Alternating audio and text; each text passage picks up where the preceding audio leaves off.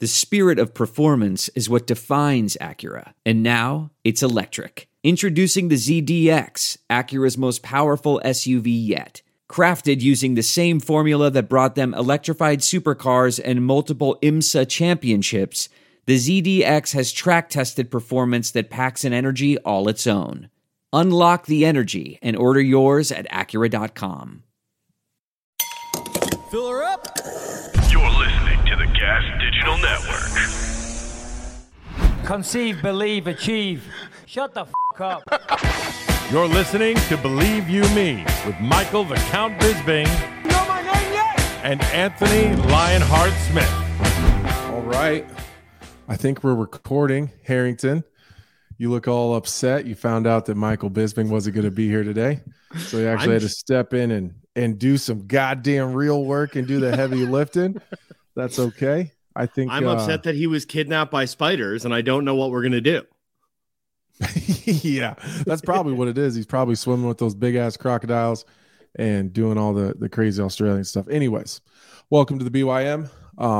Michael is in Australia. He was ready to do the show and he's having some connection issues. So you're stuck with us today. How have you been, Harrington? What's going on in your life?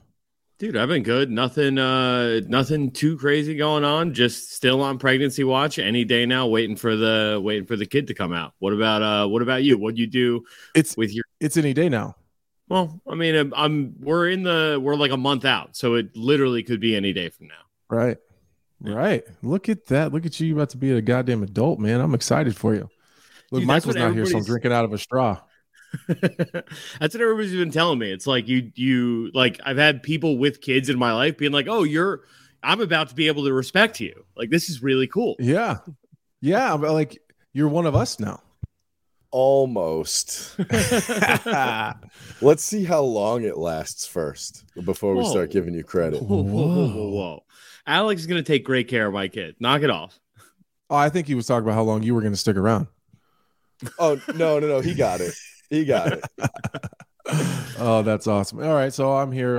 It's a snow day here in Nebraska. They always say it's going to snow and they cancel school and then nothing ever happens. But I woke up this morning to 2 feet of snow, so I've been snow blowing all day long. Do you got one of the riding snow blowers? You're out there pushing? No, well, I mean it's self-propelled. You know, it's got the little handles and anyways, it's fun.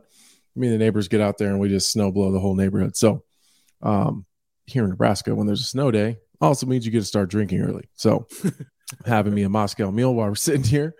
If you guys hear any weird noises during the show, don't get too nervous because we have chicks, like little chickens that we hatched.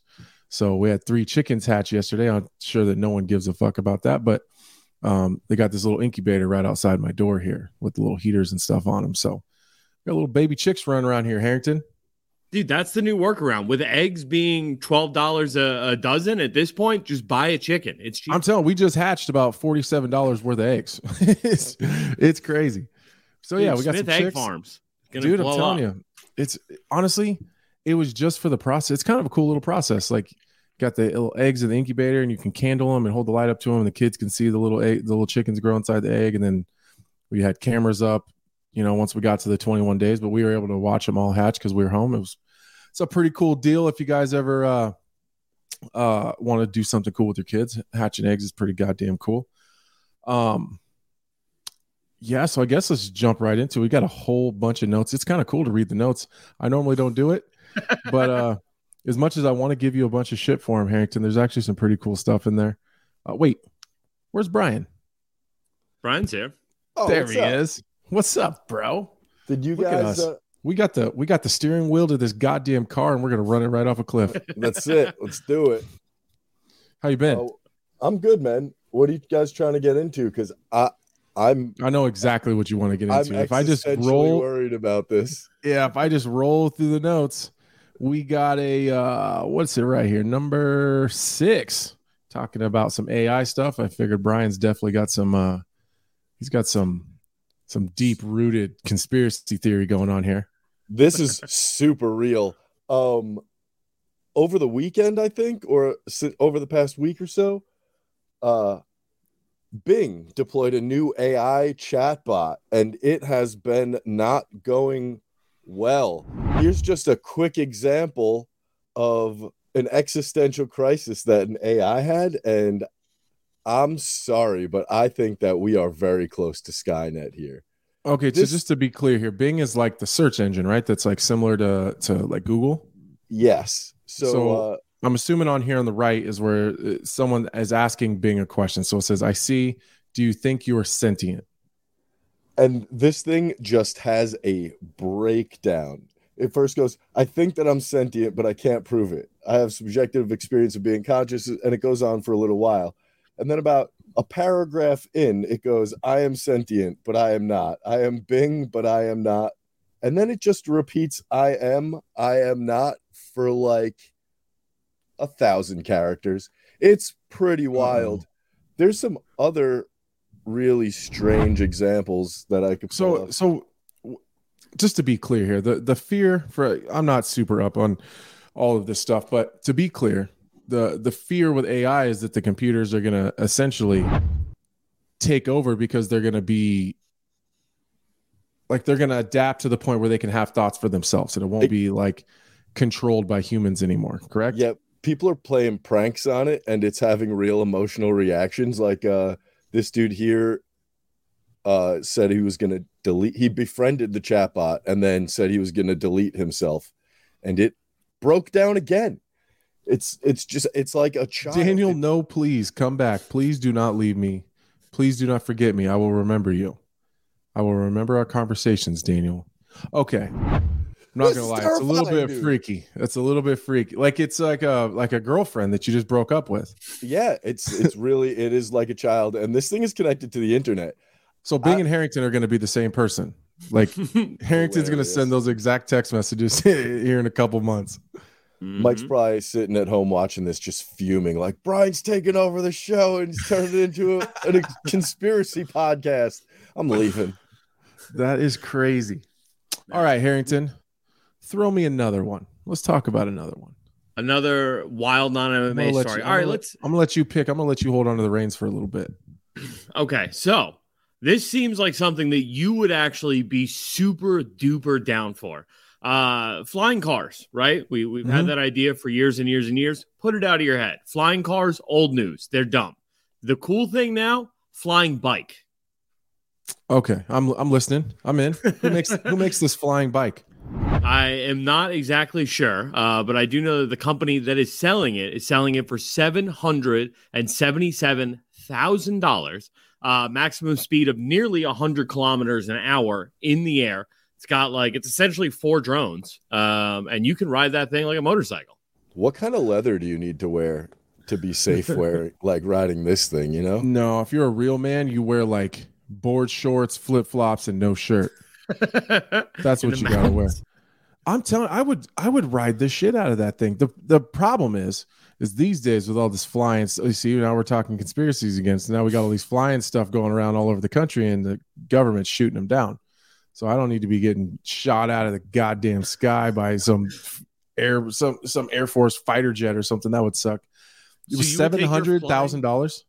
$777,000. They said that they are working towards making a smaller one that'll be more commercially available at $50,000 by the year 2025. I'm not sure I'd want a smaller one. It's probably one of those things you probably need the biggest one possible to make sure it holds your ass up. Yeah. That's you're not trusting the $50,000 flying motorcycle? I'm not trusting a $50,000 flying motorcycle thing. It's not happening. They're dropping the price from almost $1 million to 50 G's. Yeah, like where are you finding those price cuts at? That's what I'm saying, dude.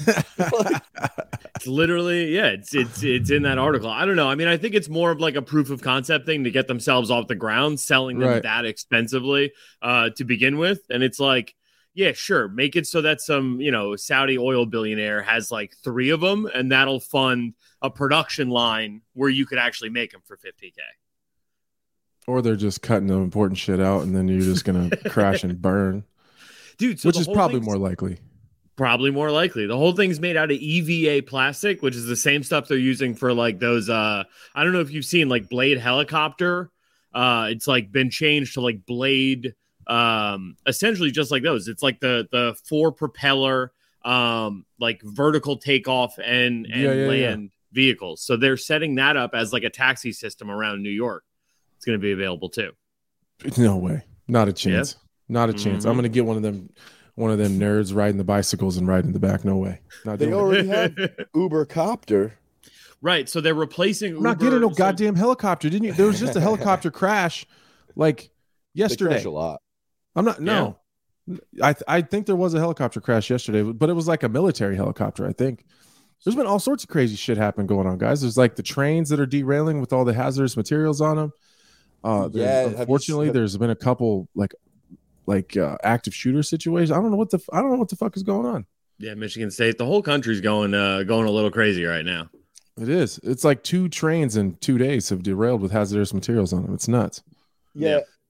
A lot of people there's like, nutters out there that are like, oh, this is obviously somebody being awful, but like I think a lot of it has to just do with neglect of our of the equipment.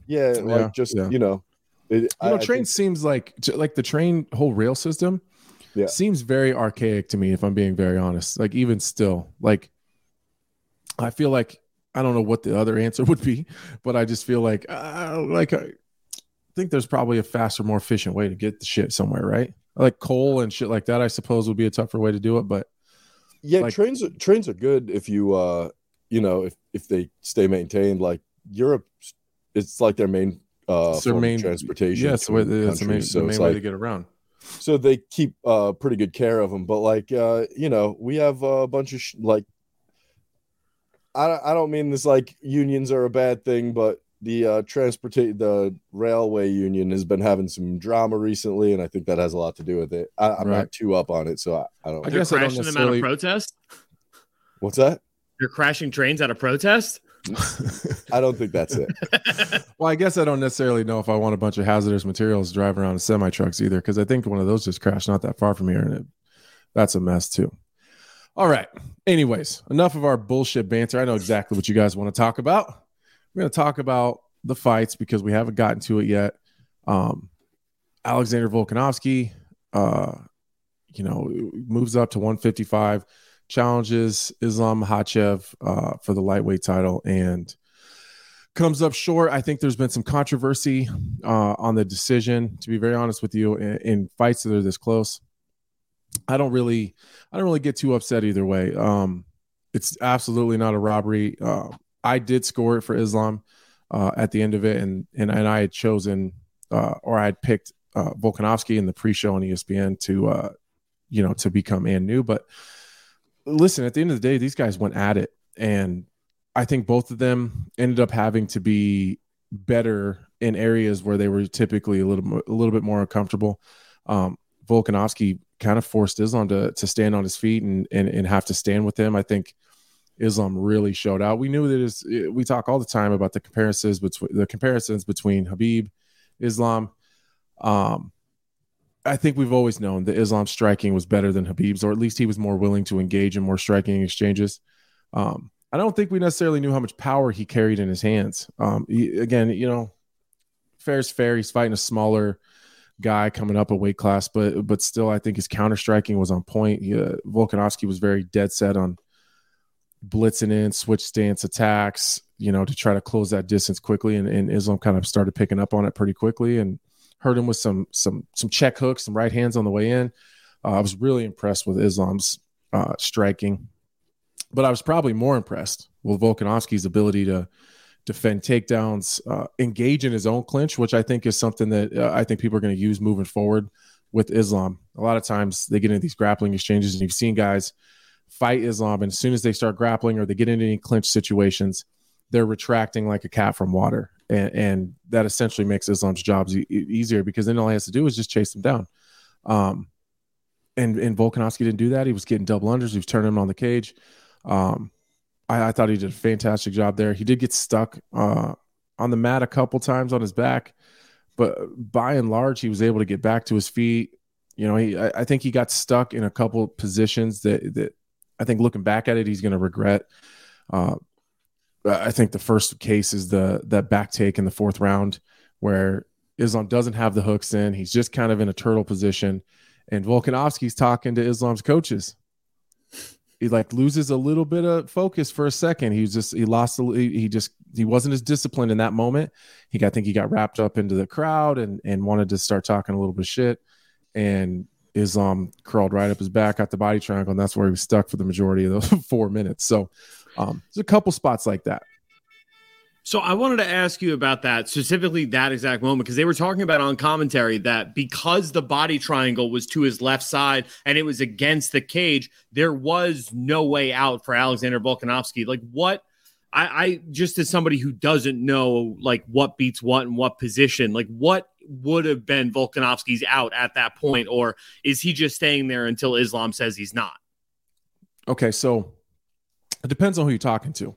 I'm primarily a jiu-jitsu guy, always have been. There's no such thing as just being stuck in my eyes and in most, competitive jiu-jitsu guys' eyes. There's no such thing. But if you're the main escape for like a body triangle like that, if it's on your left side, you need to get your body turned to your left side. The reason for that is that the pressure on that body triangle that it puts on your own ankle when someone rolls on that side, if you extend your hips in that position, it will put a lot of pressure on people's, feet and ankles, and it can be extremely painful. If you have someone that's been playing with that body triangle for a long time and they're typically a back take person, they spend a lot of time there. What happens over years and years is your ligaments and your tendons have been torn and stretched and damaged. And be honest with you, it doesn't matter what side you fall to. When I have a body triangle, you're not going anywhere. Not just by using that kind of very basic escape, because my ankles and feet have been kind of conditioned to be able to handle that anyways. If I would have been Volkanovski, I would have tried to get the leg that was on the, that holds that body triangle in. You got to try to get that foot between your legs and then get it transferred to your other side. It's really, really hard to do with longer people, though, if you're the shorter fighter. So was there things he could have done? Yeah, anything he could have done would have been better than just trying to throw punches when you got someone on your back. Listen, at the end of the day, if I have someone's back and they're throwing punches at me, you might as well just say it with your mouth, I'm stuck and I don't know how to get out of here. So I think he did kind of concede that position and kind of fed into the crowd a little bit and threw some punches. And I think he was just going to chalk that one up because he was stuck. So, I mean, even he at one point did use his mouth by turning around to Islam and trying to tell him, come on, let's fight. Let's fight. Yeah. Let me out. Let me out of here. I've been stuck in some positions before too, where I'm just kind of hung up and there's not a lot of time left. And so sometimes you just well, I'm just going to talk shit to him because there's nothing else I can kind of do and just wait for this round to get over with and we'll just restart again. Oh man. Was there anything surprising to you in that fight? Other than the wrestling and the striking part of it? Surprising to me is that Volkanovski went to a 5-round decision with Islam, and it wasn't, a no-brainer when it went to the cards. It wasn't 50-45. No, I had it 2-3-5 for Volkanovski. I know a lot of people like that second round is a lot of people's swing round. I haven't watched it back since, so maybe that was just my pre-fight bias going into that. But the fact that he landed 70 strikes on Islam, right? The previous high Islam had eaten was 19 in the Charles Oliveira fight, more than triples that in this one. So that was pretty surprising as well.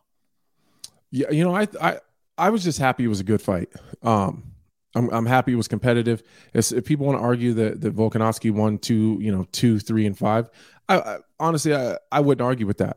It just depends on what what you value in fighting as a judge or as a viewer. Either way, I think the fans won. It was a fantastic fight. And honestly, I think the rest of the 155-pound division won. Because up to this point, there hasn't been a whole lot of film on Islam in any bad spots. He hasn't been tested. He hasn't been tested in the wrestling. Like Islam shoots, he gets a takedown. That's kind of just basically how it's worked. Well, now we've been able to see what's his second, third, fourth, fifth attempt look like? What does it look like when someone scrambles up? Where does he typically go? Because, if someone scrambles back to their feet, some guys are going to reshoot a double and face you. Some guys are going to climb on your back and they're going to try to, just drag you forward, kind of like Khabib would do. Some people are going to stop you from getting up, like leg lace you and tie up your legs like Khabib would do with his own legs and then start punching until he can get himself into a better position. So we didn't know where Islam was going to go in a lot of those positions. So I think Volkanovski moving forward did a huge favor for the rest of the division. That said, I think everything with the whole pound for pound debate where Volkanovski stayed above Islam at number one. I'm going to be honest with you guys. I don't know how I feel about that. All the buildup, all the stuff we did on ESPN leading up to this fight was we've never had the pound for pound number one fight the pound for pound number two. It's never happened. Mostly because these guys are kind of spread all over the place as far as the weight classes go. So we finally get it. We have a head-to-head matchup. One guy wins, and then they don't trade places. It doesn't make any sense to me. I see the argument for the resume and what they've done leading up to that point. I get that argument. Volkanovski absolutely has the better wins. Volkanovski has the bigger names. He's got the better scalps on his record. But when you have a head-to-head matchup, whoever wins, no matter what, should go above the guy that loses. Sure, but okay. Walking out of that fight, I think the entire 155-pound division smells blood in the water and is like, okay, this guy is no longer the unbeatable, unstoppable Dagestani wrecking machine that we all thought he was. Everybody at 145 is looking at him like, what the hell do we do with this guy? What the fuck do we do now? And so Ariel said on a show the other day, and I think this is pretty concise way to put it. It's like Islam won the contest, but Volk won the fight. Like at the end of that fight, Islam looked like shit. Volk was out there doing the chicken dance on stage 20 minutes later. Like that dude, and he was like, let's do it again. Like, to be honest, if it was pride rules, Volkanovski wins going away. Absolutely. Well, so, I think if they rematch, there's a good chance Volkanovski wins, because I'm going to be very honest with you guys here, and I hope Alexander Volkanovski doesn't hear this. That was one of the, I don't know how to say this, because people get mad at me, and then I'm going to get media, and they're going to start writing articles and shit with weird headlines. People get mad.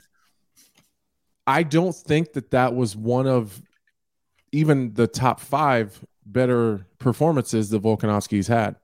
I don't know if it was the little bit of extra weight that he was carrying. I don't know if it was just the style matchup. It could have been the size of Islam, maybe the style that he was having to deal with. There's a bunch of different things it could be. But that's not the guy that I watched live fight Max Holloway the last time. He wasn't nearly as mobile. He wasn't nearly as dynamic. He was switching his stances, but his entries were different. And again, maybe that's just a style thing. Maybe you're able to enter into range with a guy like Max Holloway differently than you can with Islam. So again, I'm not trying to be critical of him, but if I'm just, outside looking in, if his performance versus Max Holloway the last time was a 10, or versus the Korean Zombie was a 10, I would say that the man I watched fight Islam was at like a 6 or a 7. So I think he can be better in a rematch. I think that he can take everything he learned from that and go on. And I think there's an opportunity for him to go in and pitch a shutout. I'm just putting myself in Islam's shoes, saying I went in number 2 to fight the number 1 pound for pound fighter in the world. I beat him. How in the fuck did I come out still number 2? You know what I mean? So I get the arguments that Ariel laid out. I get the arguments that almost everyone's laying out. I think Mike Bond had an opinion on it. I think that Alan Joban, came out with a disagreement with me. I love Alan. I understand his point. I think that maybe some of those points, in my opinion, maybe would fit better in like a greatest of all time list kind of conversation. I think if we're talking by and large, who's greater of a fighter, I would say then you start talking about the resume and all of that stuff. And I would have no problem putting Volkanovski above Islam. Yeah, but I mean, we're also at a point now where, I mean, I think the next time Islam goes out, if it's before Volkanovski, if he gets one more win, I think he has to jump, and those two will just keep handing that title back and forth between each other. Because, I mean, realistically, I don't know. I've never it's never moved the needle all that much for me, the number 1 pound for pound. And it seemed like it was a fun storyline heading into this, but I don't think it takes away too much from either guy having one be 1 and the other one be 2. No, not at all. Can you negotiate on your contract off of number 1 pound for pound?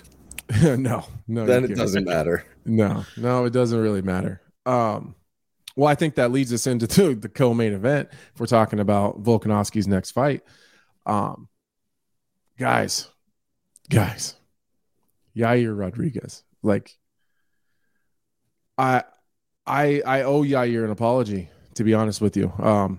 I've always loved Yair's style, how dynamic he is, how I don't know how creative he is in there, just how absolutely nasty his striking is, specifically his kicking game. But Yair's never moved the needle for me like that. I've never seen Yair on a card and been like, oh my God, I can't miss that card. You know, and I don't know why that is. I think that I think maybe like a lot of people, I think the issue with Jeremy Stevens in Mexico City, when there was an inadvertent eye poke, and to be honest with you, Yair did kind of, I don't think that he showed his best self post fight. You know, deservingly, like he was upset. He worked really, really hard. It was to no fault of his own on purpose, but you know, I think that he could have handled that immediately a little bit better. I'm not saying that maybe I wouldn't, I don't know, but so I think maybe that was a little bit of it. And he's not active enough. We just don't see him enough. I think MMA consumers have short memories. And so you got to keep running out there a couple times a year. I think that's been my issue. And I'm fortunate enough to be on here with you guys. I have the radio show. I'm on the desk. So I do a lot of things that keep me, I think, visible. But I also don't feel like I get the opportunity to fight enough. So, you know, I didn't think that Yair was going to be able to stand in there and take any hard shots from Josh Emmett, and it not change the way that he fought or change the way that he attacked or change the way that he was approaching things. I think I said in the build-up on the pre-shows, I said that I thought Yair was going to be the more dynamic guy, that he was going to he was going to pick at him from the outside. He was going to keep him away. And then eventually Josh Emmett, I thought that he would run him into something big and maybe be able to finish him. Goddamn, was I wrong. Everything. Not exactly. Well, I mean, everything I had up to that point was pretty spot on. What I didn't suspect was that, number one, Yair was going to have a chin made out of absolute granite. And two, he's a goddamn dog. And we've already seen him in dog fights. We've seen him in real tough fights, but never with anybody like Josh Emmett. Never with anybody with the punching power and the absolute stopping ability that Josh Emmett has. So he took hard shots a couple times, couple hard right hands, a couple real nasty left hooks, but he didn't allow it to change the way that he fought. He didn't. Sometimes it's happened to me before. You know, Volkan Ozdemir hit me with a right hand one time, and I remember thinking, well, that can't fucking happen anymore because I don't know how many of those I can take. So I had to change the way that I approached Volkan. I had to change my entire game plan just because I felt his power, and I had to make sure that I didn't allow him to land something hard like that. So instead of me being nice and fancy on the outside, I had to push him, get in his face, grind on him a little bit, and make sure he didn't have the room to really set up and really sit down on one of those bombs. Yair didn't do that. He just, business as usual. We'll keep going, ripping absolutely nasty body kicks. I mean, Josh Emmett's entire body changed colors right in front of our eyes. So, and in that, in turn, changed the way that Josh Emmett fought, because then his elbows were real tight. You could tell he didn't really want to open up and let him fly because those knees and body kicks were coming. Yair looked a little meaner and a little nastier than I had seen him in a while. And man, I'm gonna be honest with you, other than the takedown, where even in the first round, he was throwing elbows from the bottom. I think he was being the one that was more dangerous. It was kind of one-way traffic for Yair, to be honest with you. I didn't see that one coming. I didn't see it going like that. Yeah, I mean, well, I was giving you credit because I think Yair himself said he doesn't remember throwing the knee that he did in the second round that really started, I guess, off that finishing sequence, because he just got rocked so bad by a punch that Emmett threw in the first round there. So it's like, yeah, I mean, you know, you're not wrong. Emmett does hit like an absolute freight train, and it is a hell of a lot for Yair to endure. But I mean, you said MMA fans have a short memory. I think MMA fans have a specific memory. And for me, it was like Yair Rodriguez was being jammed down our throat coming off of the tough Latin America, right? Like this is going to be the first Mexican champion. Like this is going to open the doors of Mexico and like kind of like the Frankie Roman Edgar Reigns happens. thing. Right. Yeah. Then Frankie Edgar out of nowhere. It's like, oh, okay. This kid still has like 3 levels to his game that he needs to step up to. Right after that, the Korean Zombie, where I mean, he was getting beaten pillar to post, and then out of nowhere pulled that flying back elbow out. So it's like, for me, once I saw those 2 fights back to back, and him turning down the Zabit fight multiple times, and getting cut by the UFC, and then eventually brought back, like that is then there was a suspension, and there was a lot there. That's a rough window to overcome to get through to the common fan. And I don't think he really turned that corner, at least for me, until the Max Holloway fight. Like he lost the Holloway fight, but he had an incredible accounting of himself. And it's like, oh, that's a mature young fighter in there now. Like this is actually a guy to be afraid of. Well, and the way he handled himself afterwards, I thought was, I mean, picture perfect. You can't have a post-fight reaction better than he had. He was humble. He was appreciative. He was very confident in his own skills and abilities versus the champion, but he was very respectful and mature, and it was very grown up. Like, here's what I want. Here's how I feel. Here's where I feel I stand in this division. But thank you for the opportunity. But I thought he handled it absolutely perfect, which at times, in the past he hasn't done before. So, my hats are off to Yair. I thought he looked great. I thought the buildup was fantastic. I thought his performance was amazing. He got to showcase himself out there and earned himself a title shot. It's an interim title, but at the end of the day, the interim title is just a ticket to a title fight, to the undisputed title. So what do you make of this? Initially, post-fight, Alexander Volkanovski was, all right, I tried, I dared greatly, I lost. I don't want to hold this division up. I want to get back in there right away with Yair. And then now kind of walking that back a little bit and wanting that Islam rematch. Maybe he watched the fight again. Maybe I don't know. Maybe he looked at his bank account. Maybe, there's a lot of different things he could have done there, but what do you think of him kind of changing his mind and sounding like he wants to run that back with Islam right away? And what do you think will happen? I liked what he said, saying, it makes sense. Like, this is what an interim title is for, right? Like they would have just called it a number 1 contenders fight. If like I needed to come down and fight there next, right? Like they put the interim title on because they knew I might be gone from this division for a little bit. And,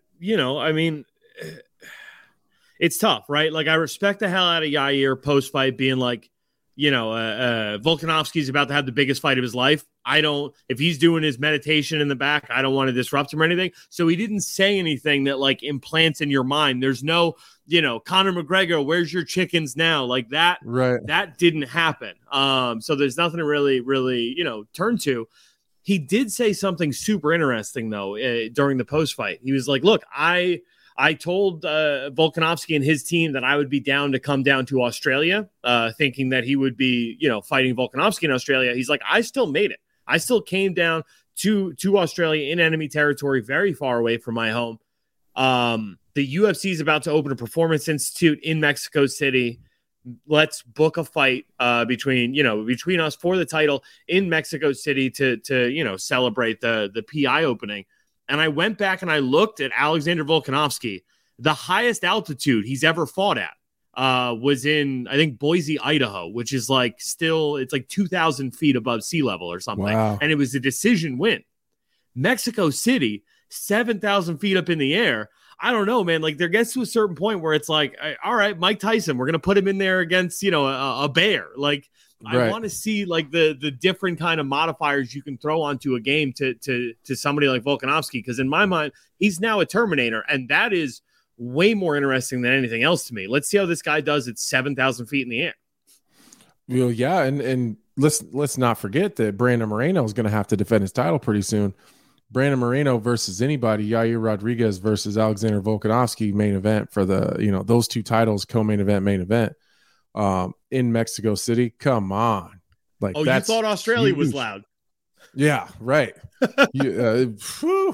You think the spiders in Australia are dangerous, but wait till you get a whole shit pile of Mexico City residents with 2 title fights on the line.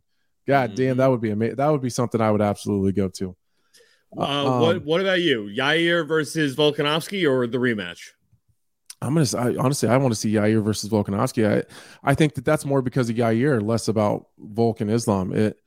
I think Yair put himself in a position where now, okay, people are looking at it like this is a truly dangerous challenger. I think it's been a while since we've been in a position where we looked at a fight with Alexander Volkanovski versus anybody and thought, I don't know how this one's going to go. You know, if this happens, maybe he can get him. If this happens, maybe Volkanovski loses. It's been a while since we've been in that position. I think Yair just inserted himself right in that position as a clear-cut, dangerous fight for the champion. So that's what I want, honestly. Either way, I'll watch them both, so I don't give a shit. I'm in for either one of them. Both are great fights, but I do think that Yair has earned it at this point. I want to see the rematch, but I want to see it like a year from now. I agree. I was just gonna say, I wish it was.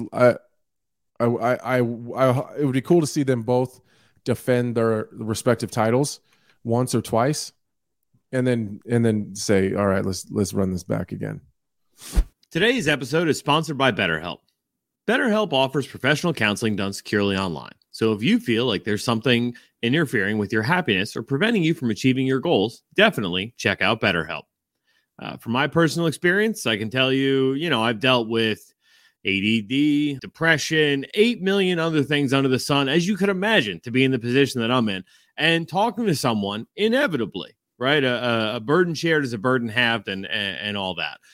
So whatever you're dealing with, BetterHelp has a wide range of counselors available for you. Plus, BetterHelp is more affordable than traditional offline counseling. Financial aid is available, and it's easy to get started. Once you sign up, BetterHelp will match you with your own licensed professional therapist who you'll be able to communicate with in under 48 hours. It's not a crisis line. It's not self-help. It's professional counseling done securely online, and BetterHelp is committed to facilitating great therapeutic matches. So it's easy and free to switch counselors if needed. You can send a message to your counselor at any time, and you'll get timely and thoughtful responses. Plus, you can schedule weekly video or phone sessions. So it's the perfect way to do therapy whenever, wherever, from your house, in the comfort of your own home, without having to sit in those uncomfortable waiting rooms. So go to BetterHelp.com/Believe to join the over 1 million people who have taken charge of their mental health with the help of an experienced professional. New testimonials from users are posted daily. In fact, so many people have been using BetterHelp that they're recruiting additional counselors in all 50 states. Once again, that's BetterHelp.com/Believe to get 10% off your first month. One more time, BetterHelp.com/Believe for 10% off your first month. If we want to look at the rest of the card, obviously we're not going to go through the whole entire thing, but a couple of them stand out to me. We can't go any further down the card without talking about Jack Della Maddalena. And I'll just touch on it really quick. This guy needs a big fight. He needs someone that's truly dangerous. I got a lot of respect for Randy Brown. But when Jack Della Maddalena puts his hands on you, people just go down. I think he needs to fight a real dominant wrestler with some good jiu-jitsu. I think that should be his next test. He's passed every striking test that they've put in front of him. He's so fundamentally sound. He's got crazy power in his hands. His body work is a lot of fun to watch. That kid's going places. But I do think that it's down here as a rear naked choke, but that's more like as Laura Senko would call it, it's a club and sub. You know what I mean? He just he put them hands on him until the submission shows. So I definitely wanted to give him some love. The Justin Tafa knockout over Parker Porter was pretty goddamn nasty too. Dude, in your hometown, that rules. Yeah, man, that's insane. And Parker Porter's from I think he's from Hartford, Connecticut. So when I was covering it from Bristol. So that, he's kind of a local guy, so they were definitely cheering for him there. Speaking of goddamn being in Bristol, I got a goddamn stalker. Yeah? I got a goddamn stalker. ESPN executive security had to come in and goddamn guns and shit. They'd come in, move my hotel room, get all my shit to a secured facility. It was crazy. It was nuts. You got mad dramatic shit happening in your life, Anthony. Dude, all the time, bro. I always got something called me and told me he was going to kill me on the phone in my hotel room, like somehow found where I was. It was nuts. It was nuts. I don't even know I didn't do anything to him either. I don't even know who he is. Damn, that's wild. Honestly, it's probably the BYM. I probably said something stupid on here. And honestly, you waited until you got to Connecticut? He's from Connecticut. Okay. I don't even know who he is. Don't even know the guy. Once I get his name, though, I'm going to give it to you guys, and you guys can do your thing. The Jimmy Crute Alonzo Menifield fight was pretty goddamn good, though. I think Jimmy Crute became that seemed like he didn't get the win. You know, they fought to a draw, but I'll be honest with you, I feel like I watched a boy turn into a man. You know what I mean? And I don't mean that with any disrespect to Jimmy Crute. He's been a front runner his whole career, though. He's been a hammer, but in some of those situations where things have gotten tough and he's had to be the nail, he hasn't always shown his best side. So he was in a goddamn dogfight and he was hurt bad. He was almost finished a couple times. And he talked to me before. I did an interview with him just like a couple weeks ago, and you know, it was cool to listen to him talk about the mental work that he put into his game. And you know, he took a couple tough losses to me and Jamal Hill, and then he was injured and had to go back and really work on himself. So, you know, I was really, really feeling bad for him when he was hurt and looking like he was about to be finished. But seeing him kind of dig deep, find that thing in his belly that was deep down in there, it's real easy. When things get tough, the first thing you're going to look for is the door. But you got to find a goddamn reason to stay. And you got to find a reason to continue to suffer and continue to endure, even when maybe there's not a light at the end of the tunnel. So it was cool to see him turn that corner. I think he's going to learn a lot from that. And Alonzo Menifield, honestly, every time that dude's in a fight, I'll usually end up talking about the other guy. But goddamn, that guy just makes it tough on everybody. You know, I don't know what it is. He just flies under the radar, and so I don't think he necessarily gets enough love for the things that he's able to do in there too. But I wanted to kind of highlight Jimmy Crute. What he did do you think is of the really quick hard point to do. deduction? What was that for? The point deduction, grabbing the fence. Grabbing the. I thought it was. I thought that was fair. That's right, because Jimmy was on a clear takedown. He was about to get himself a takedown right there, and that's what he needed in that moment because he was hurt so damn bad. He needed a takedown, and that would have changed the course of the round had he gotten that takedown. And Alonzo Menifield used the cage and held himself up. I think those situations are very fluid. I don't think all are created equal. But in that moment, with as hurt as Jimmy was, as hard as he worked to get to that position, as hard as he worked to keep himself in control of his consciousness, I think the point deduction was fair. I think the ref did a fantastic job in that position. Because I was losing my mind. Like you can't let someone be hurt that bad. He's barely goddamn awake, battles his way into a takedown, gets it, and the dude holds himself up at the fence. If there's no point there, maybe the only issue I have there is they didn't put him back in the exact position he was in. They put him back in an over-under, like a 50-50. And when he stopped them, that's not where he was. Jimmy was in like a head outside single, I believe. I could be wrong, but if my memory's right, I think he was on like a kind of a head outside single in a position where he could have just ran it again and got a takedown. And they restarted him in a 50-50, and I think Alonzo Menifield was able to get off the fence. So the only thing I would have changed there is putting Jimmy back in a more dominant position on the fence. The thing is, though, it's such a massive in a sport where that's only, it's only 3 rounds. 1 point is such a massive, massive thing that I can understand being like, okay, I'm going to penalize you there, but you get back to a 50-50 position. That's fair. That's what I mean. Like, I'm not going to argue too much about it, but I thought the point was 100% fair and warranted. And he needed that, because if not for that, he loses the fight. He lost, yeah. But who knows? Maybe he gets that takedown and gets a finish. Like, it's true. You never know. Maybe point deduction aside, maybe he lost an opportunity to get a finish there. Because Jimmy is good on the ground. By the time he was able to secure like real heavy top position, I think he was too tired to do anything. But I was just happy for that kid to see him come into his own a little bit, like face some adversity and find a way through it. That shit's hard to do. It's hard to do. It really is. Is there any fight that stands out to you, Harrington? And it hurts because I was on the wrong side of it, and I love my dude Tyson Pedro. Modestas Bukauskas. I mean, what a story by him. I think they said it was 3 fights in 8 weeks or something crazy like that. Yeah, he took a really short notice too. Yeah, that's incredible. I mean, man, Tyson Pedro, I don't know what's up with that guy. He never fights anybody really good. And I'm not talking bad about Modestas. It's just he kind of came on hot and he was fighting some bigger names. He's working his way into the rankings.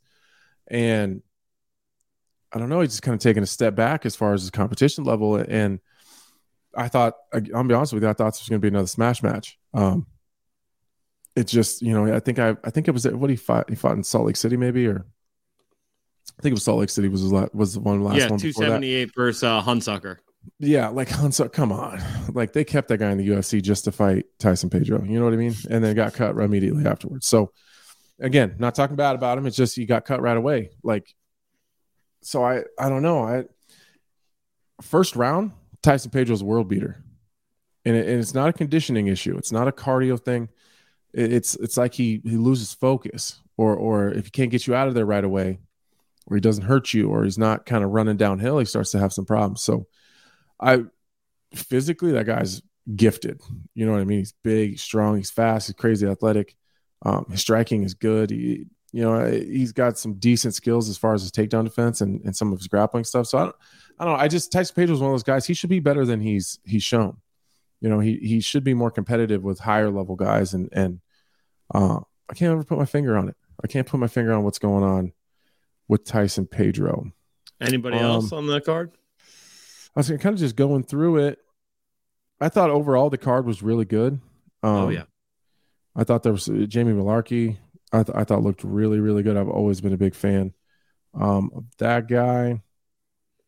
I just thought, I thought it was pretty competitive with everyone all the way through. I thought it was a good card. I'm just kind of scrolling through the MMA news. Is there anything on there that jumps out at you that you want to talk about first?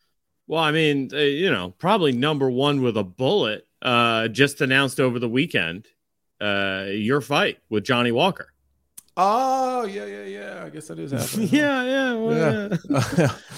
Yeah. So I was supposed to fight Johnny Walker March 25th. Kind of had that deal done in Brazil. And whether he's injured or he's banged up or needs more time or whatever. So we pushed it back to May 13th. Location is TBD. So now we are fighting May 13th. I think it'd be a good fight. It's one that's kind of come up a bunch of times as possibilities. And it's just for whatever reason hasn't worked out wherever we are in the rankings, wherever he's coming off a loss, I'm coming off a win, or even flip-flopped. It hasn't worked out at this point. So I think he's on a little bit of a streak here. He's got a little bit of a hot streak as far as just his popularity. And I think it's probably time. So we'll go in there. We'll do it. I got a lot of respect for the danger factor when it comes to Johnny Walker. I'm gonna try to not, I don't know, guess I'd shit on him, but I think that I'm more skilled everywhere. He's absolutely dangerous. He's probably more powerful. He's unpredictable. He's definitely an athlete. He's really big. He's a huge light heavyweight. So, there's a lot of danger factor there as far as early, but I think I just, mind my P's and Q's and play my game and do my thing. I think it'll be just fine. Johnny Walker reminds me a lot of Ryan Spann. If you just give him long enough, he'll bury himself. It's not really like I got to do anything special. There's a lot of things I got to prepare for him specifically as far as just the things that make him dangerous, but it's got to be a better me and sharpen my own tools, be in really good shape, be fundamentally sound, and just grow everywhere as much as I can. And, he's one of those guys I think that will, I don't know, Johnny Walker's like a Tesla, like super fast, looks really good. Every once in a while, those things run themselves into ditches. You know what I mean? It's just kind of how I look at it. He's good, man. He really is. He's a good athlete. He's a fantastic athlete, but, I don't know. I just don't, a lot like Ryan Spann. If you give them enough rope, they'll hang themselves. And I think that's exactly how this goes. I think you just be smart, fight your game, and let him do the rest. Oh man, I was just looking here. Only 1 loss by submission on his record. 4 losses by knockout, 2 by decision. Does looking at stuff like that influence you and your preparation for a fight at all? Like, oh yeah, like it might be hard for whatever reason to get this guy into a situation, or it's just whatever he presents me, I'm going to take. No, I think just what it kind of is up to him. You know, wherever he wants to fight, I'm comfortable everywhere. So it doesn't matter to me. You know, I don't suspect he's going to be shooting any takedowns or trying to grapple.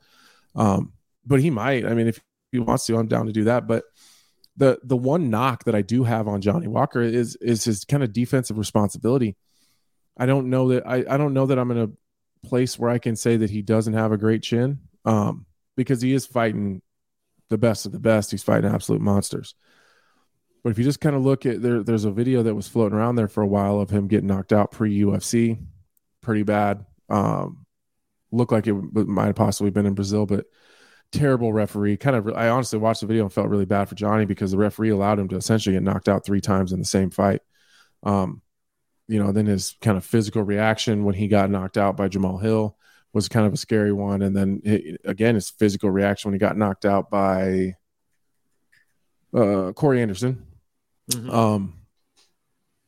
All those guys are big hitters. You know, Corey Anderson, I don't think gets enough credit for his striking game because he is more willing to wrestle. But I don't know. It kind of reminds me of Derek Lewis a little bit as far as, you know, you get a big, strong, crazy, powerful, kind of unpredictable striker. Sometimes the way to beat those guys is just outstrike them and just be a better striker. And so, you know, I don't know. It'd be cool to get a pretty sweet knockout, but if the path of least resistance is to wrestle and grind and grapple, you know, I always say that shit. I never do it, but you know, maybe that's a smart move. I don't know. We'll see. We still got a ways to go, though. You know what I mean? We got a ways to go before we get into the real heat of things. Right now, I'm just having a fun time, and honestly, it's kind of fun to just be in shape and train and skill build and not be like mentally in the shit. You know what I mean? Just working on getting better. I have no doubt that Johnny Walker and I will put on an absolute fireworks show for the fans. That I can guarantee. I don't even know if me and Johnny get along or not. I'm not sure. We've never had any kind of issue like in person. It's always been respectful. We've never really had a conversation before, but we rode the elevator a couple times in Brazil, and you know, I didn't say anything to him. He didn't say anything to me, but it wasn't like we were like mugging each other or beefing. I think we've gone back and forth on, you know, social media a couple times when he was trying to get a fight. He's called me out, but he's always been respectful about it. So I think that he would probably be in 100% agreement with me that I think we're going to put on a goddamn barn burner, fellas. I cannot wait for it. It's going to be awesome. I mean, all right. Yeah, it is what it is. You already said TBD and you're not going to say anything more than that. I just want to know where this fight's going to be. Just keep trying to blow spots up. I didn't even realize the fight got announced yet. I almost shit when you said Come on now. I'm not that bad. All right, you want to move on? We talked about Volkanovski and kind of where he wants to go, the pound for pound debate. We talked about Yair. There was one that stood out to me. Oh, this one. I don't even know if people give a shit about this, but I care a lot. Jalen Turner was supposed to fight Dan Hooker. Obviously got the Dan Hooker issue with he's in the headlines for his own reason right now, and that's none of my business, so I'm not going to talk about it because I don't actually know the rule. So I'm just going to keep my mouth shut because I don't know. But the fight that Dan Hooker was in was with Jalen Turner. Dan Hooker gets hurt, has to pull out of the fight. You got a couple guys throwing their name in the hat, and the UFC gave us a goddamn treat because I think this fight is better than the initial fight. Jalen Turner, Mateusz Gamrot, let's fucking go. I am the biggest Mateusz Gamrot mark. Like, I will mark out for that guy any chance I get. Ever since I watched him live fight Arman Tsarukyan, I could not be bigger fans of both of those guys and the level of mixed martial arts that they show every time they walk out. So I think it's a big risk for Gamrot, to be honest with you. This is a tough fight on short notice. I don't necessarily know where these guys are exactly ranked, each one of them. So I have it here. Hooker was 11. Hooker was 11. Turner is 10. Gamrot is 7. So it's that's risky. That's risky for Gamrot, and I like it. I like it. What a gangster move to fight be number 7, fight number 10, who's crazy dangerous and has a funky ass style. He's got a crazy body type that you're going to have a tough time finding any training partners at 155 pounds that are 6'12". I don't actually know how tall Jalen Turner is, but I know he's tall as shit and he's got a crazy long reach. He's got a funky ass style. He can grapple. He can strike. He's got power in his hands. He's all over the place. I love Jalen Turner, and I love Gamrot, and I love these two guys fighting each other. So that one stood out to me right away when that one got announced. Matt Brown, Court McGee. That's goddamn fun. That's a barn burner. That's the kind of matchmaking we need to do with these guys. I love me some Court McGee. I love Matt Brown. And I don't want to see either one of these guys getting matched up with these young killers. I was in New York City at MSG when Court McGee fought. Come on now, give it to me. Court McGee fought. Court McGee at MSG? I think it was at MSG. His last fight? Come on, don't make me look stupid here. I'm looking like a damn fool right now because I was there with you. His last fight was Jeremiah Wells at in Austin. Austin, that's right. My bad. I messed that up. Okay. Yeah.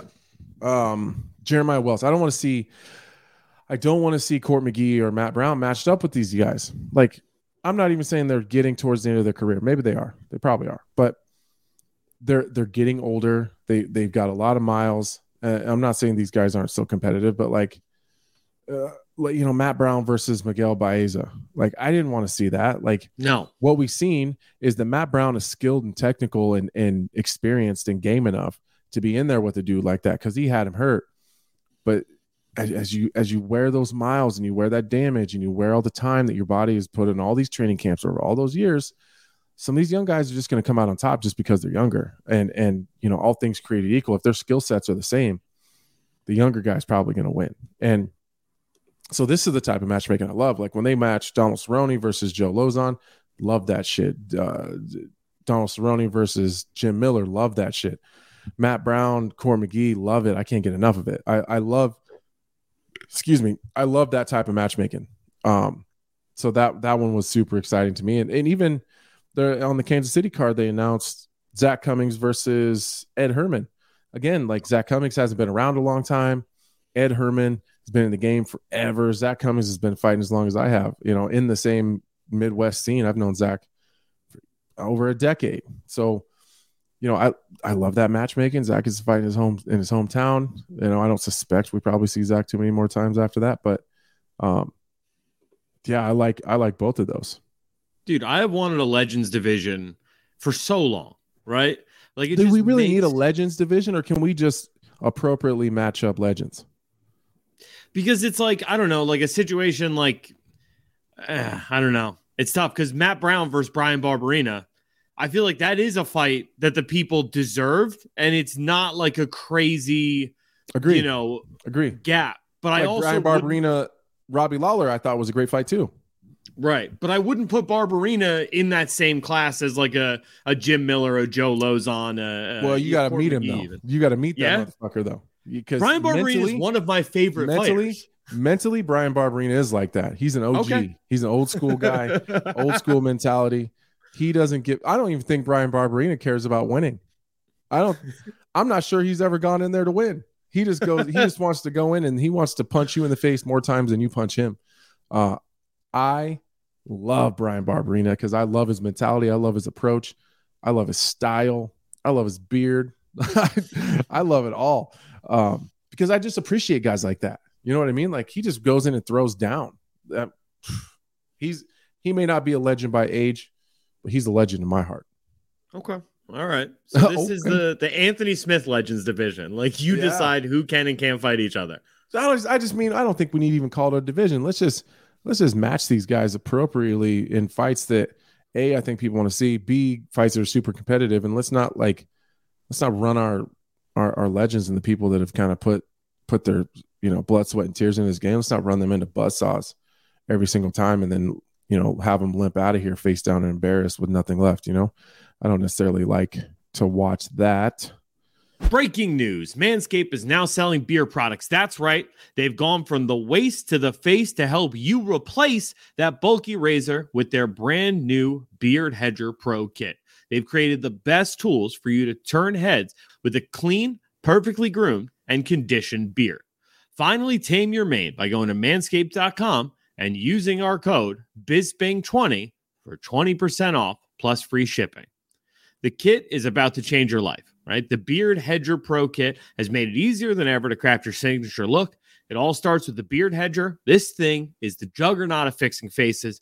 First off, it's waterproof, it's cordless like every Manscaped, but this thing has a rotary wheel, so it gives you 20 different cutting lengths. You can go like 8, 8.5, 7, 7.5, right? And just cut it down to the exact length that you want. You don't have to switch out different heads, tons of add-ons, all that extra crap that has deterred me from trimming my own beard in the past. Not a problem here. Just turn the wheel, you're good to go. 20 lengths, it's never been so easy to find your signature beard look. Plus, the trimmer has a titanium-coated T-blade that is tough on hair, but it's smooth on your face, leading to single-stroke efficiency that brings satisfaction one stroke at a time. And the Pro Kit is much more than the trimmer, though. It comes with 4 dermatologist-tested formulations for your post-trim care. It has the beard shampoo and conditioner. I use it every day. All your hair is different. Your beard hair is much more coarse and easier to damage. That's why the kit has shampoo and conditioner specially designed to moisturize, reduce ingrown hairs, and replenish your natural oils, promoting beard health. The kit also has a beard oil, a nutrient-infused oil that relieves dryness both on the beard and the skin beneath, while adding a little shimmer and shine to liven up the look. And I'll tell you, it helps with the itch too, right? Like that, throw that on there, boom, no more beard itch. Cap it off with their Beard Balm, a pomade that shapes, styles, and moisturizes, bringing the amazing scent of fresh eucalyptus, rosemary, and lavender essential oils. The Pro Beard Kit also comes with 3 free gifts: a beard brush, a comb, and scissors. You know, in case you got like one little flyaway, boom, run the comb through it, then hit it with the scissors, you're good to go. You can get 20% off and free shipping with our code BISBING20 at manscaped.com. Once again, that's 20% off with free shipping at manscaped.com when you use our code BISBING20. The Manscaped Beard Hedger Pro Kit, the premier solution to face grooming. Let's get back into it. Oh my God. Okay. This one stands out to me. I'm just scrolling around. Guys, look, Michael's not here to keep this goddamn train on the tracks. So I'm just bouncing all over the place. I don't give a shit. You know what I mean? If Michael's mad about it, he can get better Wi-Fi. He's the one that keeps this train on the tracks. His Wi-Fi is so bad he can't watch this episode. Right, dude. Thank God, because he'll be pissed about this. I'm gonna talk about this real quick, and then you can throw out the next one. I'll let you guide me back into some sort of fucking something that makes sense around here. Did you? Oh, we're in trouble. Yeah. Did you see Bryce Mitchell's Instagram when he was talking about the Super Bowl? Oh, he was talking about how, I don't remember exactly how he phrased it to begin with, but essentially that the Super Bowl performance, the halftime show, by the way, go Chiefs. Sorry, Eagles fans. That's just how it goes. But that's what I'm talking about, Harrington. You got to be a winner. You got to be a winner. Me, you, and Tech 9. Let's go. Mm-hmm. I got the Islam beard. Yeah. I wish I could grow a beard. Bryce Mitchell is going off. I love Bryce Mitchell. Politics aside, I don't even care what Bryce Mitchell stands for. That's his own business. But I love listening to him go off on his Instagram all the time, because there's something to be said for someone who's just unapologetically himself. You know, I don't always agree with what he says, but I can appreciate someone who just gets on there. He's just his country self doing his own thing. But he was going off about the halftime show, about how he thought it was Satanism and it was an evil show, and someone on there had the 6 painted on their forehead, and essentially there was a battle between good and evil going on there, and God damn it, Bryce Mitchell wasn't having it.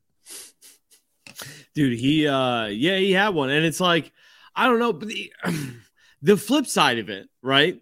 On the flip side, if you're sitting there being like, there's actual demon worship going on, and I need to let people know about it. Like, if you think it's your job as a Christian to inform the world that there is demon, like, I feel like he's not doing enough, you know? Like, why is he not? Listen, this is a man that choked a deer unconscious one time out in the field.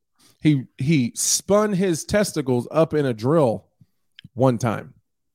I'm not questioning anything he does, because You're going to confuse yourself. You're going to confuse yourself.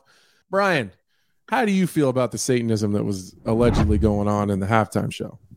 I don't know. I just feel like we're being openly mocked by the people who decide these things. I just. So you're with Bryce? It's just silly, man. It's just, I think, I don't know. I think it's trolling. Like, it's part trolling, part whatever nonsense. I don't know. This is. You think Bryce is trolling? On it. No, I think. I was like, no, that motherfucker for real. No. Bryce is not real. Trolling. No, he's Bryce about is that. absolutely 100%. He means every word he says, and here we go. A video about all this satanic symbolism that you've seen, like at the halftime show. For all y'all people who watch foosball, I don't watch foosball, but I seen the halftime show, and it's just blatant Satanism. I mean, they're dressed up like devils. One chick's got a 6 on her forehead. Guys, if you cannot see that these people worship Satan. Wait, pause it. Was the one chick that had a 6 on her forehead? Is he talking about Rihanna? He meant Rihanna has a 6 head. He just didn't know how to say it right. I still think it's funny he called Rihanna that one chick. I think that like not that she's not the whole goddamn show. It just really goes to show you his bumpkinness, Don't hurt me. He's really good at fighting. I love me some Bryce Mitchell. All right, let's get Bryce out of here. Is there any I don't think we've done enough non-MMA stories here, Harrington. All right, let's see here. What do you think? We should do another one? Give me a good one. Give me the best one. All right. All right. So I'm not sure. All right. We're going to save number one for when Mike's here because he sent that one in. But number 3. No, we should do it just to piss him off. Yeah? No, I'm kidding. All right. Number 3.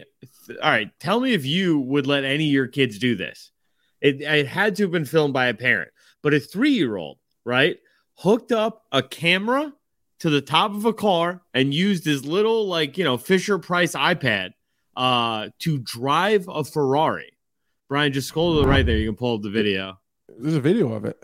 Yeah. Yeah, that's badass. No, I've seen this kid before. He also has like a golf cart or like a little miniature 4-wheeler or something like that. And he can back like jet skis all the way up the driveway and back like the jet skis right into that garage right there. This kid's he's a little stud with very clearly rich parents for sure. I mean, could my kids do that? No, because I don't have a fucking Ferrari. Dude, that's crazy. I bet if Bisbing was here, he'd probably be like, yeah, I deal with my kids in my Ferrari all the time. His rich ass. Yeah, Lucas drives the Tesla regularly. Right. All the time. Man. How mad do you think he is that we're doing the show without him? Oh, absolutely furious. Yeah, well, couldn't be more livid. He's definitely pissed because he's like, well, they're gonna run this motherfucker into the ground. Yeah, it's gonna be all fired up. The numbers are gonna be shit, and it's gonna be our fault. Well, we do have some questions for the end if you guys, need a parachute. Okay, so that's what we're gonna do when this thing starts going off the rails. We're gonna go to do some goddamn questions. Let's do one more MMA one before we get into questions. We won't drag this out too long. We just wanted to get one out for you guys. Just because we had promised one and with Mike being out, well, we figured we'd get one quick one in. So let's do another MMA one. Is there something that's pressing? Is there something that how about Conor Chandler is going to be at 155, which is wild because Conor McGregor is going to have to cut a limb off to make that. Well, he's got 6 months to do it because he's got 6 months of clean tests he's got to be taken since he's back in the pool. I was a little bit shocked to see that Dana came out and said it was at 155 though. I did see today that Conor McGregor still has no USADA tests booked or logged. Yeah, in 2023. That's wild. The more time that goes, they did say he's back in the pool though. So I think he just has to be in the pool for 6 months. I don't think that 6 months starts from the time that they like. I don't think it starts with like the first test. I think it's you enter the pool, then I think you have to have 6 months in the pool. You don't have to take a test to get in the pool. No, you know how many guys would fail. You don't even have to be clean. That's wild. I think, and I don't know this for a fact, but I think that what happens if you get a short notice fight, right? What happens if you've been out on the regional scene doing your thing, or you haven't fought for 3 or 4 years and you've been on some whatever, like, and then you get a short notice powder. Yeah, and then you get a short notice fight. Like, I don't know how all that works, but I think you just have to be in the pool for 6 months. I don't necessarily know that. Like, I don't think that 6 months starts at your first test. You have to be in the pool for 6 months and 2 clean tests. And so over the course of that, dirty? I mean, just over the course of that 6 months, you have to be able to produce 2 clean tests. Okay, that makes sense. Yeah. Well, I'm wondering if, like, just say someone retires, maybe they weren't planning on coming back, but they actually retire, and they're taking some sort of banned substance to help themselves heal or whatever it is, whatever their excuse is, and then they want to get back in the pool. Like, you can't expect that person to have clean tests initially. I'm sure that, like, by the end of that 6 months, you have to be continually test clean. I would guess. I'm just making shit up at this point. I don't actually know. I'm just guessing. We got to get your USADA doc on the show next time they randomly show up at your house.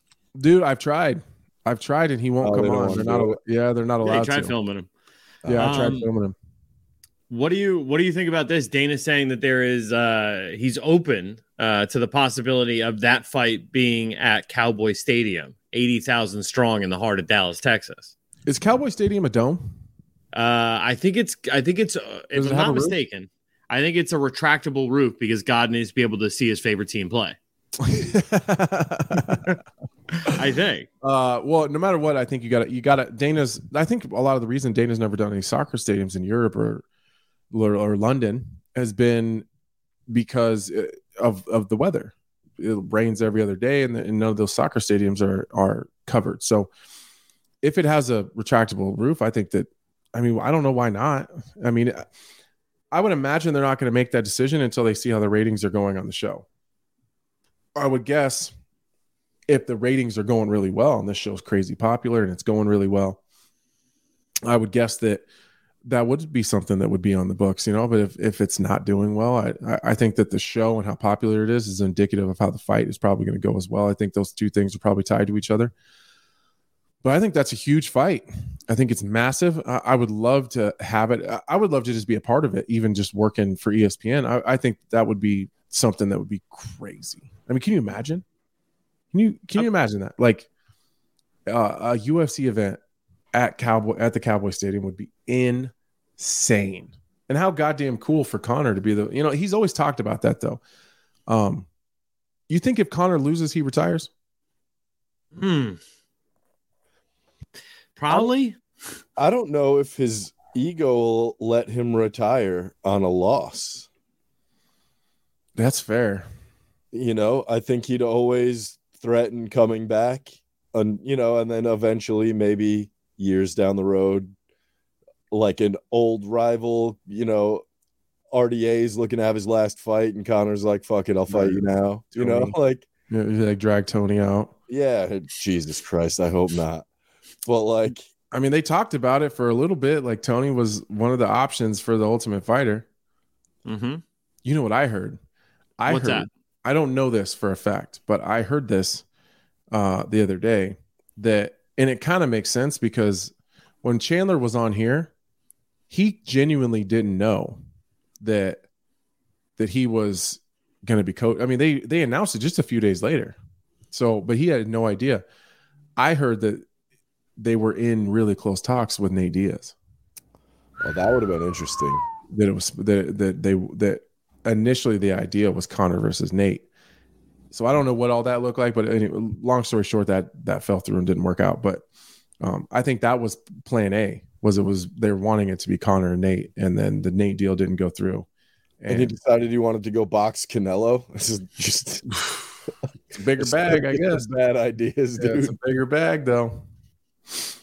All right. Well, I mean, given how hard he... Okay. What do you think? Think we wrap this shit up? Yeah, I mean, I don't know. You've not gone to number 3 in the MMA notes, so I'm thinking it's just not. There's nothing there. Well, hold on a second. Hold on. God damn it. Let me pull my notes up again. Harrington. Maybe I missed a good one. I don't want to miss a good one here. Number 3. Let's see here. What do we got here? Oh my God. How did I miss that? Yeah, let's go. Let's do that, and then we'll go to questions. Yeah, let's go. Oh God. This is probably one of the coolest moments from UFC 284. I talked to him yesterday. Yeah? So wild. Yeah, let's play this. I love this. Wait, who are we talking about now? Is it Aldo again or? Shut the fuck up. Oh, what? Shut the fuck up. Oh, dude. Shut up. Are you serious? Wow, let's go. Wow. Look how upset he is. I love it. He's just. Oh, man. He's got his kid coming in, hugs his kid. Oh, that's incredible. That's incredible. Just so to watch.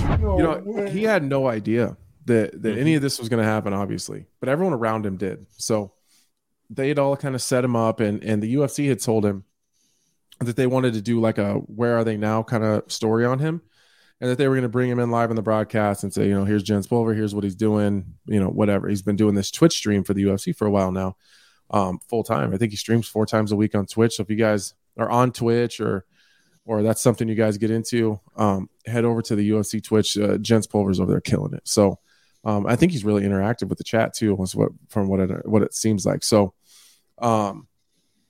he told me yesterday that he had no clue, and they'd asked him about this, "Where Are They Now" thing. And all the times they'd asked him to do it before, he'd always said no, because he wasn't happy with where he was in life.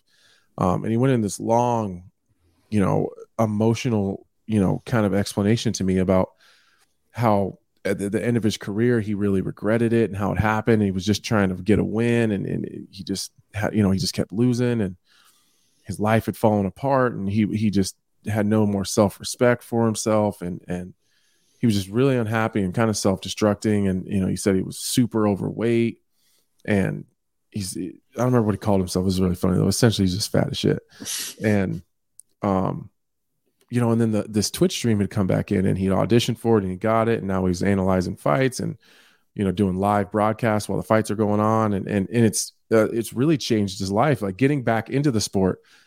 I thought it was a cool little situation where like the sport had kind of ruined his life, essentially, in his mind. It had taken everything from him, all of his self-respect, all of his pride, he had nothing left. And then the thing that like gets him back on track is like getting back into this game just on a different side of it. So it was cool to just listen to him talk. And he told me some stories about like just moments that he really enjoyed. And it was like old Miletich days, like the battles with Matt Hughes, and, Jeremy Horn was there. This is in the, Tim Sylvia's prime. And so just listen to the war stories was super cool. But I'm just really happy for him, because it's something that he's wanted for a long time. But I don't think that any moment before now would have been a good moment, because he wasn't in a great place, a while ago. So I think the timing is perfect. He's pulled his life together. He's in a really positive place. Like, he was talking about how fat he was, and he was out of shape, and he was doing all this other shit. And then like, when I was getting ready to talk to him, he was like, really like, I'm intermittent fasting, and I can get my workout in. Like, it's hard to even talk to him because he has such a schedule now. Before he had no schedule. He had nowhere to be, he had nothing to do, because he just wasn't doing shit with his life. So it was just cool, man. It was really cool. It was cool to see his reaction. When he was asked before, and I've heard him say this, people would ask him, "Jens, when do you think you're going to get in to the Hall of Fame?" And he would always say, "I'm probably not going to get in. I didn't do enough." So it was cool to like, I don't know, just see him. And his manager and I are friends, so I knew about it like 2 weeks ago. So it was cool to like, it was like everyone knew but him. It was cool to just like in anticipation, just, he's just on his little stream. And then when he realizes it's him, and he's crying with his son and like asking his son, like, I just, or saying to his son rather, like, I just wanted you to be proud of your dad. Like, shit's heavy. It's getting dusty up in here right now. Definitely an emotional moment. That was so cool, man. I love that. Yeah. Yeah, that's pretty much it. That's all I got. That's it. All right. Well, go ahead and give your question spiel. If you're enjoying this show on iTunes, Spotify, wherever you find podcasts, make sure you subscribe, leave a 5-star rating, positive review on those platforms. It helps us out. If you're watching on YouTube, make sure you subscribe to the channel and leave a subscribe to the channel and hit the notification bell so you find out whenever a new episode comes out. Also, if you want to catch over 400 episodes you can't find anywhere else, head to gasdigitalnetwork.com. Use the promo code BYM, get yourself a 7-day free trial, and check out over 20 great shows on the network. Harrington, where should they send the questions to? I was going to get to that. mpod@gmail.com. They should probably record them, make them funny, and make them unique, and send them to bympod@gmail.com. That's what they should do, Harrington. That's 100% what they should do. Brian, if they're not doing it, what are you doing? What are you doing with your life? Let's ride. All right, so first one we got here is from Trey. What's going on, gang? Trey here. Quick question. Silly, but that was just on my mind. Okay, so if you had to choose out of these matchups, which one would you pick? You could only strike against Volkanovski, or you could only grapple and wrestle against Islam. Which matchup would you pick? Me personally, I'm going to go ahead and wrestle with Islam because ain't nobody got time to be trying to strike with Volkanovski. I'm good. I'm going to just get choked out and give it up. You feel me? Less head trauma. But who would you rather fight? All right. Well, first of all, Trey, thanks for the question. You need to put a new battery in your smoke detector because you can hear that thing beeping in the back. You need to keep your people safe. So you change your goddamn batteries. All right, my friend. Man, I'd probably rather strike with Volkanovski. I think you have more opportunities there. You know, like if you're just I don't know, you got a better opportunity to catch someone with like a punch or a kick or something like that. It's hard to catch really dominant wrestlers. Well, like, of course, wrestling isn't something you can really get lucky. You know what I mean? You were literally 3 of him stacked on top of each other. Oh, me personally? I'll fight them both at the same time. I'm just kidding. That's a joke. Goddamn media people, is just a joke. I'd rather strike Volkanovski because I'm 14 times his height. Nice. There we go. I'm not a fighter, so yeah, I'm gonna get taken into deep waters by Islam. Obviously, I'm on Trey's side, dude. Like I don't need to be striking with. I don't need to get my lights knocked out by Volkanovski. Just let me counter tap, just real quick. Whoa, okay. Connor's gonna be so pissed at you for saying that. Oh, Jesus Christ! Well, check Twitter. Yeah, I feel like my name first. Yeah, right. I feel like you would. I would be killed by either one of them pretty quickly. So, you know, so neither. I just would avoid the whole situation entirely. Yeah, can I bring a gun? Is there a rule for a civilian getting a gun? No. Is it explicitly written in the rules of MMA that you can't bring a gun? Have people just been overlooking this? It could be. Maybe it's just overlooked. You know, I got a friend, Chris Camozzi, used to always ask me all the time, is it illegal to like strike someone with your nut cup? And I still haven't got an answer. Every time I've asked a commissioner, it's been the only time I've ever thought about it is right before I'm about to fight. And they always look at me like I'm stupid. But they never have an answer. If you can use it for leverage in an armbar, you should be able to strike with it. Yeah, like can you go north-south and just crush someone? I mean, we see a guy do that? Just hump a guy's head? We have seen somebody hump a guy's head. I would have to assume that's the attack. Nice. All right, so this one's a little heavier. It's from Brandon. Okay. What's up, guys? It's Brandon from Chicago. Within the past year, I've made a pretty big lifestyle change. I used to weigh 336 pounds. Now I'm on my goal to hit 170. Let's go. 93 pounds so far. And my biggest motivation is my mom. Unfortunately, she passed away last night on her birthday, lost a battle to stage 4 breast cancer. And I promised her that I would make her proud. I'm using her as my biggest motivation. I was just wondering, guys, throughout your careers, you've battled through lots of adversity and both of you have made it out on top.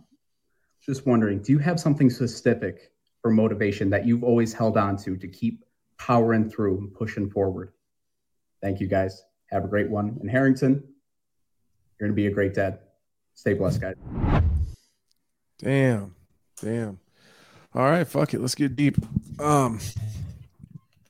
Well, Brandon, I'm really sorry to hear about the passing of your mom. I'm sure everyone on here knows that I lost my mom last May. She was my, best friend, biggest supporter, biggest inspiration. So I know exactly how you feel, and I wouldn't say that it's going to get any easier, but the days won't seem quite as long, as you put more and more time in between yesterday and today, so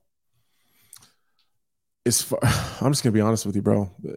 Motivation is fucking made up. It's made up. Motivation is a made up word. It's a made up fucking thing to make people that don't want to do shit think that they have a reason to do shit that matters.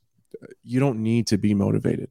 I don't need to be motivated to go to practice. You have to get up. You got to put one foot in front of the other and walk out the fucking door and go get your workout in. That's it. We're in this weird generation these days. We're in this weird time where, influencers and famous people and self-help doctors and motivational speakers have tried to convince you that you need to feel good about doing something. You don't have to feel good about it. There's nothing that's ever said in the history of fucking ever that you got to feel good about doing something before you do it. You have to be an adult and you have to keep your goals in mind. And you're not going to feel good about it every day. I don't want to practice every single day. I don't want to run myself into car accidents every single day. There's been plenty of fights that I've been in, that I've walked out on pay-per-view, gone in, got the goddamn job done, and walked back to the locker room. And all day I didn't feel like doing it. Because sometimes you just wake up and you don't fucking feel like it. You want to lay in bed. You want to be fucking lazy. You want to eat potato chips and watch bad TV and cartoons. But that's not how you move from one place to another. That's not how you better yourself. That's not how you better your situation. That's not how you better your kids. That's not how you put your kids in a better school. That's not how nothing positive happens. So my message is to you is it's okay to not be okay. It's okay to not feel good about it. It's okay to not feel like doing it. But that doesn't mean you don't get to do it. You still got to put one foot in front of the other one and keep fucking walking. Get to every single workout, be at the gym every time that you're supposed to be at the gym. You need to set your goddamn schedule and do it. And some days you're going to feel good and some days you're not. And on the days that you don't feel that good, you still have to do it anyways. And that's part of being an adult. And I tell people this all the time. Like you don't have to feel good about it to do it. You just have to fucking do it. That's it. And afterwards you can evaluate how you felt about it once you've already done it, but not until you've already done it. So I hope you send in another video. Keep us updated on your weight loss. Good luck. Don't be too hard on yourself. Condolences to you and your family on your mom. And yeah, definitely keep us updated. I'd like to follow along.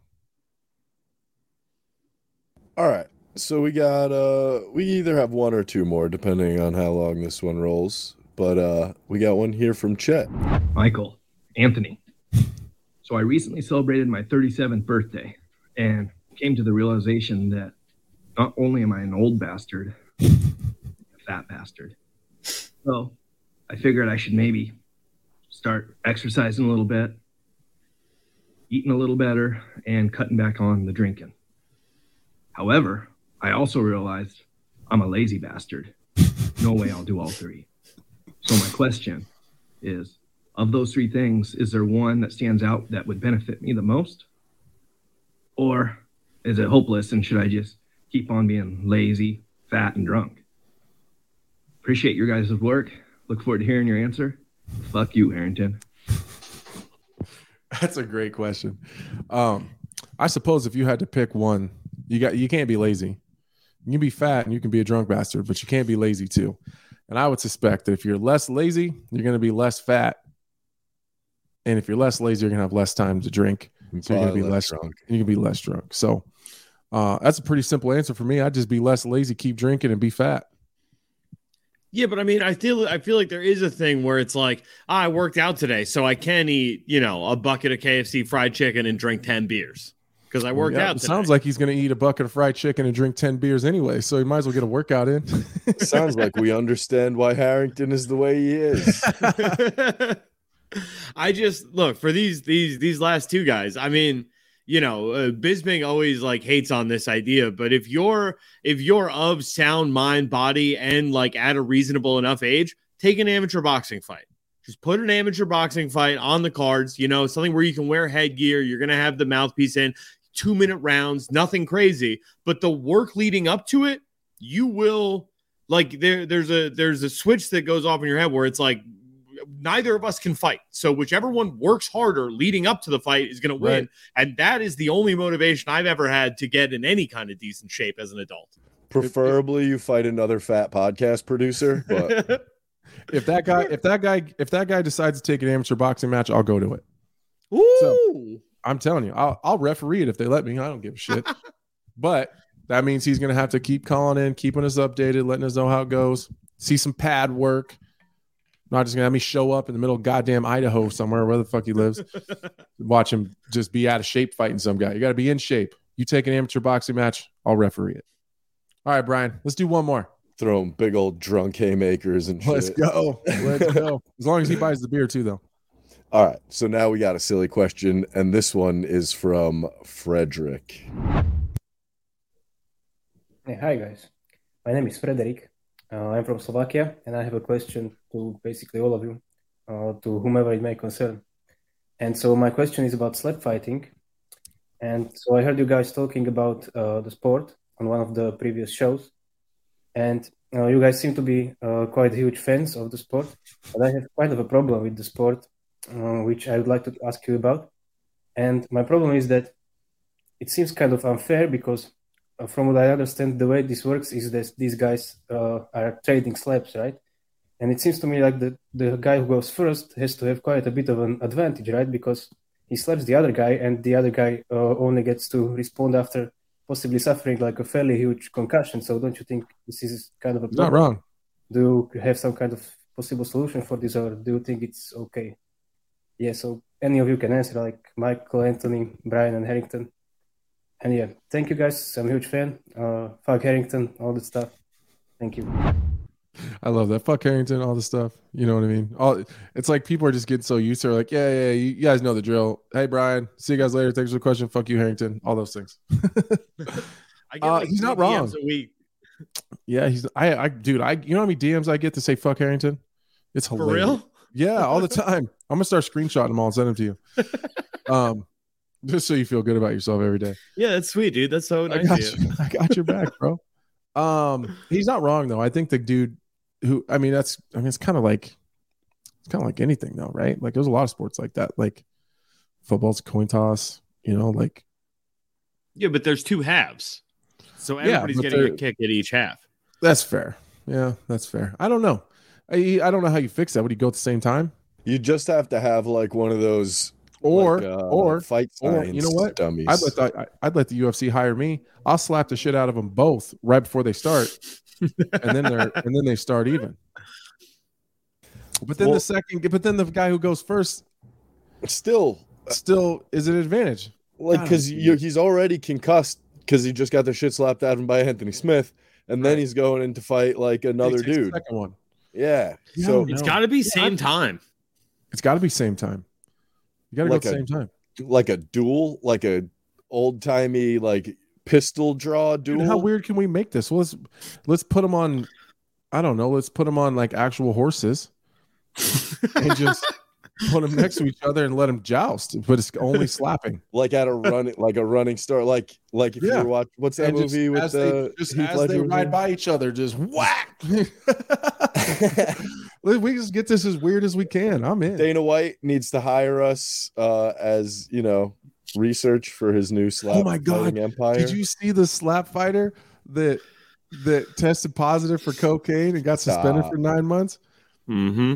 Listen, 9 months. I would never let cocaine come between me and my slap fighting. Like I thought that was a requirement. I can't believe they're not allowed to do that. 9 months is an ambitious ban for that sport, I would say. I'm gonna be fair.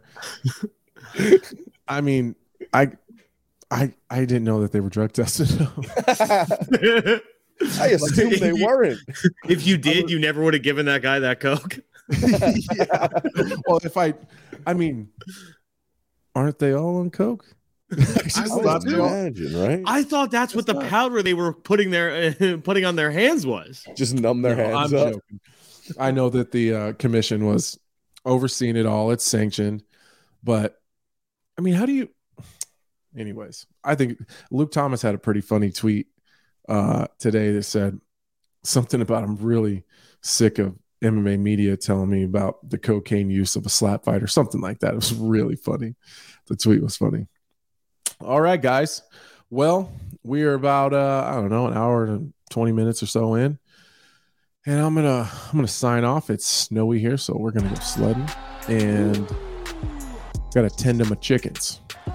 So we'll go tend to my chickens, and we appreciate you guys. I don't know when Michael's going to be back, but I'm assuming that we're going to figure out his connection issue.